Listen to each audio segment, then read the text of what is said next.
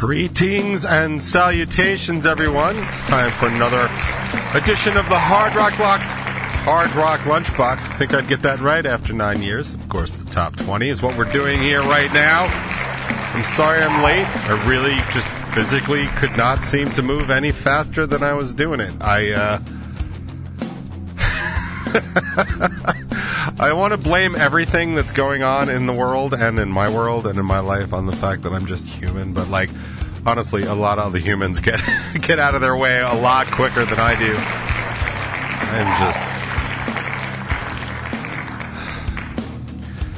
Your show's fearless leader is not doing as good as he could or should currently. Thank you for that.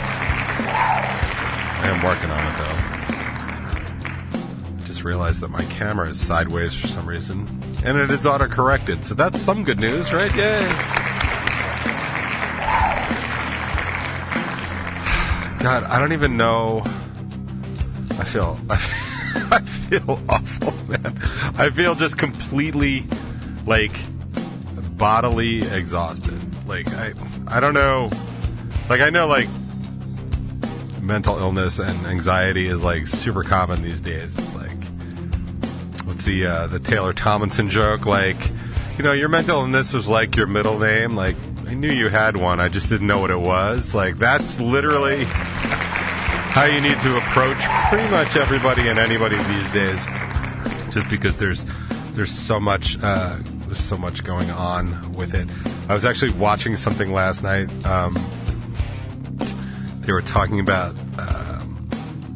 It was from Big Think, and it was talking about, like, the biggest threats in 2023. And what actually made the list, like, at number 9 is the TikTok boom. And it wasn't like the expansion of TikTok, but it's the kind of the TikTok generation is starting to become part of kind of the conversation, like, for realsies. Like, they're actually, you know, able to influence things and change things in their world. And literally when I was watching that, I was like, well, that's great. You know, like, it's an age group that's finally coming of age and they can just stop complaining while living in their mom's basement. But the other half of me was like, these are the most unprepared people for, like, social anything, because they're just all... You know, anybody that spends enough time on TikTok is definitely developing a tick or two. Like, the fact that it's called TikTok should really have been a good kind of warning about what was coming, because it is so dangerous to the central nervous system and to the developing mind. Like, I can't even imagine, like, I understand people from, like, my generation, not like, you know, like, well, back when I fought the Kaiser in World War I. Like, it's not that. Just the people in my generation are the ones that have crossed over from basically no internet to only internet, and it has changed the way people kind of exist, and our society has changed. We've gone from the cradling of what was basically the greatest generation into arguably one of the worst generations that we have so far. And, you know, like I say, week in, week out around here, like, I have a lot of trouble kind of resolving and realigning myself to what's going on in the world, because I have to reimagine the world the way that it is now and not the way that it was when I was growing up. Not that it was great, but, like, you know, there were certain things you could count on. Like, we didn't have a whole lot of flat earthers back when I was growing up, you know what I mean? We've got a lot of them now, and I'm using the term flat earther to describe basically everybody that's in that camp, whether they believe in a flat earth or not. It's just... It's a lot, which is why a lot of people in my existence, in my generation, are also dealing with kind of the first real failing of the social contract, right? Like, the generation and 2 generations above me are the ones that are still, they're having their Social Security, their, you know, Medicare is covered for, their Medicaid is covered, and, like, yeah, I mean, it doesn't cover everything, but at least it's there. It's not Sweden, but, like, they're not living in boxes on the streets if they don't want to. Like, we have that, but there's a very real possibility that, you know, in the next 40 years, like, that might not cover, like, my ability. And, like, if you don't think I lose sleep over that, like, you really have no idea what the future kind of looks like, because I worry all the time that, like, the decisions and choices that not only have I made, but the people around me have made, and by around me, I mean, like, people in the government are going to land my ass, like, in not such a very good place. I mean, yeah, I love my kids and I would treat them well anyway, but I'm definitely considering treating them just a little bit better in case I need to live in their attic or basement by the time I turn 96.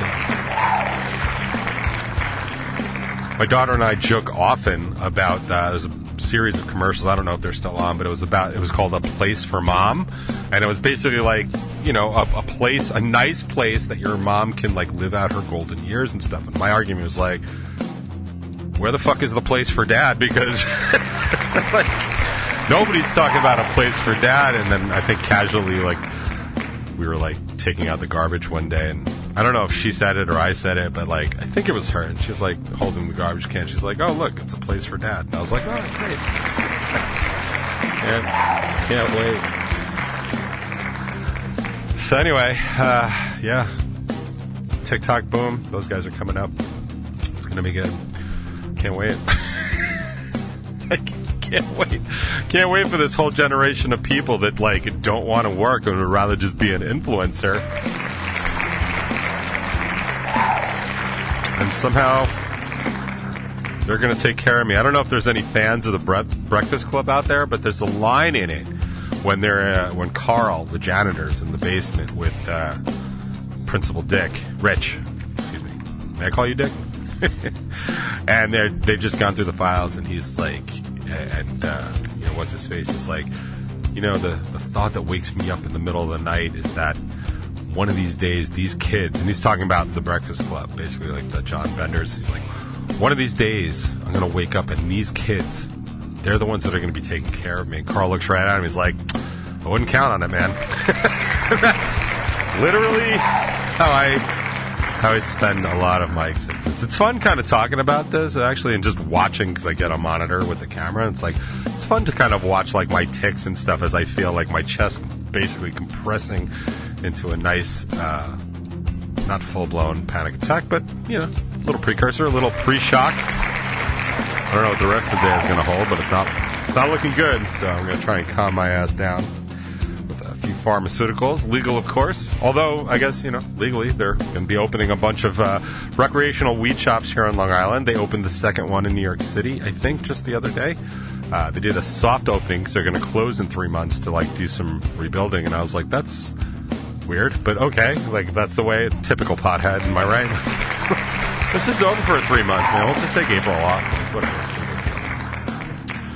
Let's get to some, whatever this is, light housekeeping. So, oh yeah, thanks for asking. My head cold is almost gone, but my God, what a doozy. So I've been sick, I think since Wednesday night, and it is now Thursday morning, and by Wednesday night, I mean last Wednesday night, I had one hell of a head cold. It was actually funny.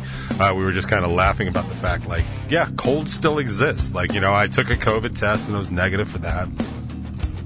Didn't have the symptoms of a flu, but it's like, immediately you get sick these days. It's like, Jesus Christ, which pandemic do I have? Like, you know, you gotta worry about that kind of stuff. But it was just honestly just good old-fashioned head cold. And it settled back into my sinuses by Tuesday, a couple days ago. And I actually had to, like, do, like, telemedicine because I don't like antibiotics. I don't want to take them. It really messes, you know, it's bad for everybody, honestly. So only take them if you really need them. But I was about to take them to the doctor. It was like, why don't you just start with, like, some Tylenol sinus just to, like, break it up. So I've been on that for the past couple days, which is quite possibly a very possible reason why I'm, you know, feeling all anxious and stuff. I'm fine with basic medicines and stuff like that. I find my biggest problems tend to be in the additives and the packings and the fillers of stuff. Like, you would not believe the stuff that they put in, like, some of those capsules. Like, it is just unbelievable, like, how bad they are for you. And they're not regulated because they're not medicine. But, like, you can basically fill it with, like, you know, what's the thing where they had, like, beaver anus as a flavor? Like, that kind of stuff. Like, I don't know if you're into that kind of stuff. I'm not. Like, it's not really my thing. But anyway, so yeah. So last week, the new episode of the Top 20 is out on YouTube, on Strangerhood TV. You can see about how I rate the head cold I had at 0 stars and would not recommend. But also talk about George Santos, who continues to not disappoint. Like, thank you, Nassau County Republicans, for giving us all such a gift like that. It's just absolutely fantastic. What a douche. What a douche, and what better way to represent Nassau County Republicans than with an actual douche. So that's it. Don Bacon is my podcast.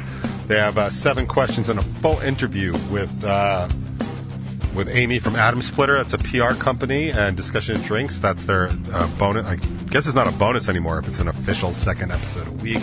And they're talking about the direction of DC movies under James Gunn. I will say the thing about PR companies, I follow a few of them on Instagram, and what I've really noticed is all I really see from them, and I'm not saying all of them because I don't follow all of them. I also don't care so much about what's going on Instagram unless you're a hippopotamus. Then I care greatly. I follow pandas. I follow Snoopy. Snoopy's my guy. I follow stuff that means a lot more to me than that. But I just happen to notice that all PR Instagrams tend to be look at us, meet the staff, or new clients, and then I just don't ever really see anything else about because we're gonna probably start up a PR campaign this year as we start to roll out the Rebel 9 releases, and I consider it a PR campaign just for this stupid show because I need help. I've been saying it for years. I can keep saying it and get absolutely nowhere, but I don't want to keep I don't mind adding one listener every 6 months. I'll get there eventually, but it might come in as a shock to some of you, but I am probably not going to live another million years to get to those million views. But so I was considering some real PR help and stuff like that, and I can't find one that doesn't seem to do only PR about themselves. I could do that, Lunchbox PR. Cool, here's our new client, and meet the staff, and here's our next new client, and questions for the staff. That just doesn't seem like something I really want to do, but anyway, it's just something I've noticed. But anyway, so I will actually check that out and see if they ask Amy anything about that. And then blah, blah, blah, blah, blah, blah. Also in Rebel 9 news, Rebel 9 is confirmed for March 3rd at 89 North. We're going to be playing direct support for the EP release. Well, I do have tickets. You can Venmo me if you want. If you want to just do it directly, you can just Venmo me. It's at GDavy. That's my Venmo account. There are $20 tickets. I am doing them for $15. I'm only doing them for $15 for a limited time only. And that's, like I said, March 3rd, 89 North. Or you can go to rebel9.com, I think, /shows or /tickets or whatever, and get your tickets there if you want to do them that way. I think they might be a little bit more there. I'm not entirely sure. Eventually, they're all going to go to $20 because that's what it's going to cost us. So feel free to hit us up for tickets. If you have any questions, just ask, and that'll be fun. I'm sorry, it was Share the Burden, and their EP is Awaken, and that is the EP release. And that's March 3rd, 89 North. Probably, I was going to say probably our only trip into Patchogue this year, but maybe not. Maybe we'll do one later in the year. It all sort of depends on how Kevin is feeling towards original bands. It seems to ebb and flow, but we'll take it because it's a good show and we like to play it, and it's easy for fans of ours that live out east to kind of get there, and it's a nice bar. I really do like 89 North. I wish they were just a little bit warmer towards original bands, but it's a work in progress, and I'm definitely not leading the charge this time out because I'm just too tired and I've got too much other stuff to do, but I don't want to bring everybody else down. What I actually wanted to talk about today, I watched this clip on YouTube this morning that I thought was super interesting, so I decided to print some of it out. I don't think I'm going to read the whole thing because it's 4 pages, but I found a very nice kind of synopsis of this essay by Carlo M. Cipolla. I'm going to go with that. Cipolla? I'm going to say Cipolla. I think it's Cipolla. And he wrote an essay. He kind of wrote an essay on stupidity. And it was kind of not a joke, but it was something he just shared amongst his friends. But I have to tell you, it was so compelling watching this sort of explanation of it. And I had never heard of him or this essay before. And as soon as he started talking about some of these things, I was like, I know a lot of people that would probably understand and appreciate this exploration of it. And they all happen to be listening to me in a couple of hours. So I thought I would just grab it. We can read through some of it. If you have anything to do in the chat, anything to say, like I'll keep trying to check the chat and we'll just get to that at some point. But what was I saying? All right. Anyway, so this synopsis was written by Lindsay Klein, and it's the science of human stupidity broken down into 5 universal laws, right? So many years ago, a brilliant professor took a look at the world around him and startedly realized that he was surrounded by idiots. Now, I'm just going to let that lie. But just take a look around wherever you are. See if this... See how this fits into your life. Okay? In fact, there were so many idiots, he believed, that their stupidity would inevitably become the ultimate threat to mankind's existence. Now, I feel like I've been saying this for like 5 or 6 years, maybe even longer, and that's why it really just kind of resonated with me real quick. Carlo M. Cipolla was a professor at the University of California, Berkeley, when he became fascinated with the phenomenon of human stupidity. He studied the fundamental traits that these simpletons share and published an essay on the subject in which he broke the elements of our ineptitude down to a science. Cipolla believed that human stupidity followed 5 fundamental laws, and understanding these laws would be necessary, he insisted, if the non-stupid were going to avoid being destroyed by their half-baked brethren. So there's 5 laws, right? The first one is, this is the one that really reeled me in. Law number 1. Always and inevitably, everyone underestimates the number of stupid individuals in circulation. That deserves that. In a nutshell, we're surrounded by more morons than we can ever truly comprehend, Cipolla asserts. Essentially, if we were ever to guess how many half-wits are among us, we would endlessly underestimate their numbers. More idiots can always be found to, quote, appear suddenly and unexpectedly in the most inconvenient places at the most improbable moments. I'm going to read that again. More idiots can always be found to, quote, appear suddenly and unexpectedly in the most inconvenient places and at the most improbable moments, end quote.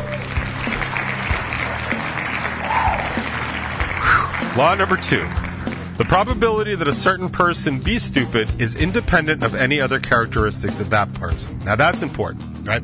Contrary to popular belief, cultural indicators like a person's job, their education level, or their income are not indicative of intelligence. Morons can materialize in every corner of society. They are imbeciles. There are imbeciles with master's degrees. There are dumb as bricks billionaires. Cipolla examined blue-collar workers and white-collar workers, and on every rung of the social ladder, there was a persistent proportion of simpletons, right? So it makes no difference whether they're black, white, male, female, Asian, or South American. Stupidity don't discriminate. That's important. Just because somebody has a good job does not mean they're not stupid. Just because somebody has money does not mean that they're not stupid, right? How many lottery winners do you know, like, all of a sudden have money? How many people are nepotized into other jobs that, like, they really shouldn't have, right? Now, law number 3. A stupid person, I like this one. This is important. Listen up, people. I'm giving a class here. Right, exactly. A wild simpleton appears. It's like Pokemon. Law number 3. A stupid person is a person who causes losses to another person or to a group of persons while himself deriving no gain and even possibly incurring losses. Right, now, this is important and does not go into this particular... I don't think it addresses here... No, it doesn't. So there's basically 4 archetypes for this essay, right? Like, there's the helpless person. That's the person that always tries to do good, but bad stuff just constantly happens. So they do no harm to others, but they also gain nothing for themselves, right? Then you have the intelligent who do good for others and actually can gain for society, right? They do good for society and they do good, for themselves and stuff. And then you have what's called the bandit. And the bandit only does good for themselves at the cost, at the expense of society, right? Like, that makes sense. Even the term bandit, right? Like, just makes sense. So basically, having somebody, like, I think the picture was like, I think the picture that was drawn, like, so the helpless is, there's a rock falling down, right? And the helpless person will push an innocent person out of the way, but get hit in the head with the rock, right? Doing good for society, but not necessarily themselves. The intelligent person pushes the person out of the way of the rock and also gets out of the way of the falling rock. Right? The bandit picks up the innocent person and holds them over their head, so the innocent person gets hurt while the bandit is fine. Right? And then the idiot, the fourth one actually holds on to the person that, goes lower, hugs the person that is about to get hit by the rock and lets them get hit by the rock, and so there's no gain to him and it costs society something, right? So that's an important part. I'll read that again, because I thought it was important. A stupid person is a person who causes losses to another person or to a group of persons while himself deriving no gain and even possibly incurring losses. All right? People that litter, people that dump whatever, garbage, into the streets. Perfect example, right? It actually is, it's bad for society. It saves them the trip of going to the dump, but it also probably makes their area that they live in worse and dirtier and stuff like that. So it's not great. So the principle, the professor claims, is the golden law of stupidity. An idiot will cause problems for the people around him without even benefiting himself in the slightest. This definition makes the most sense in reference to Sibylla's 4 basic categories of human beings.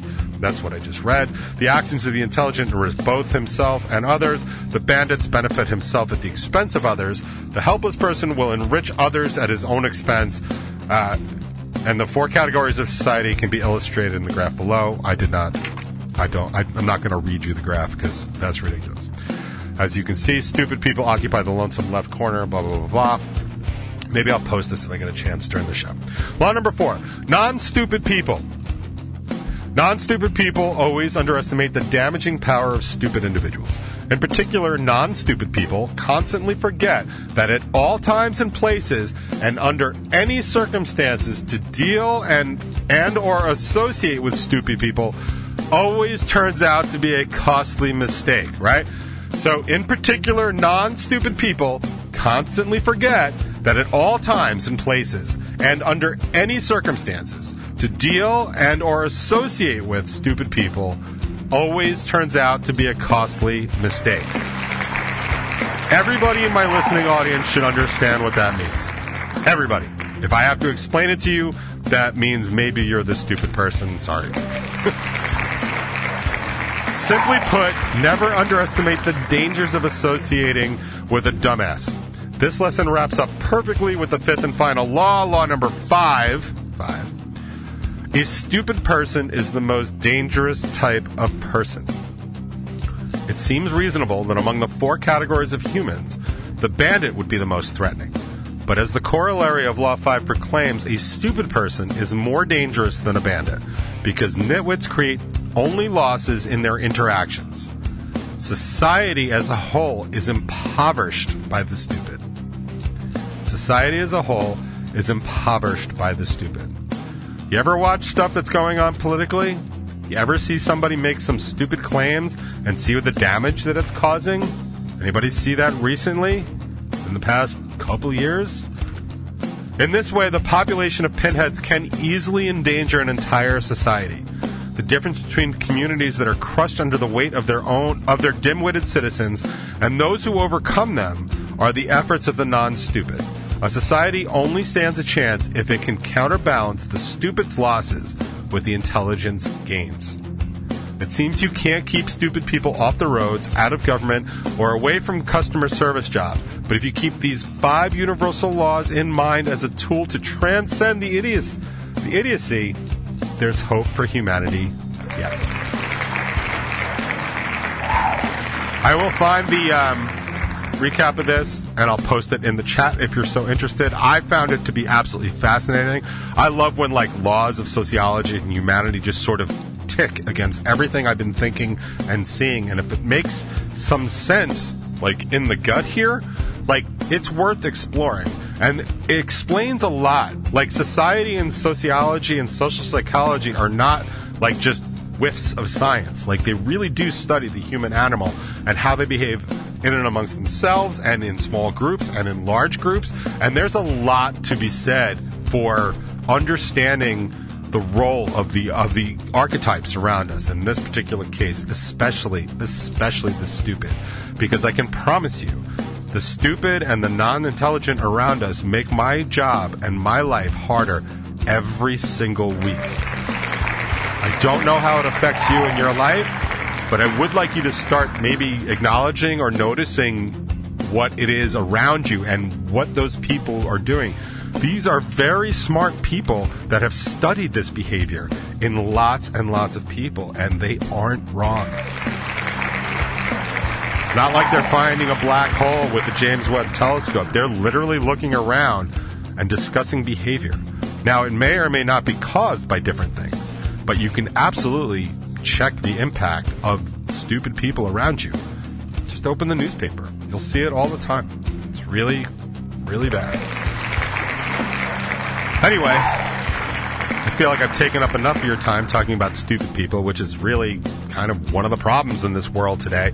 But I'm going to just, like, carry on and get on with these panic attacks of mine. So here's a soundtrack for that, and I'll see you in a few minutes.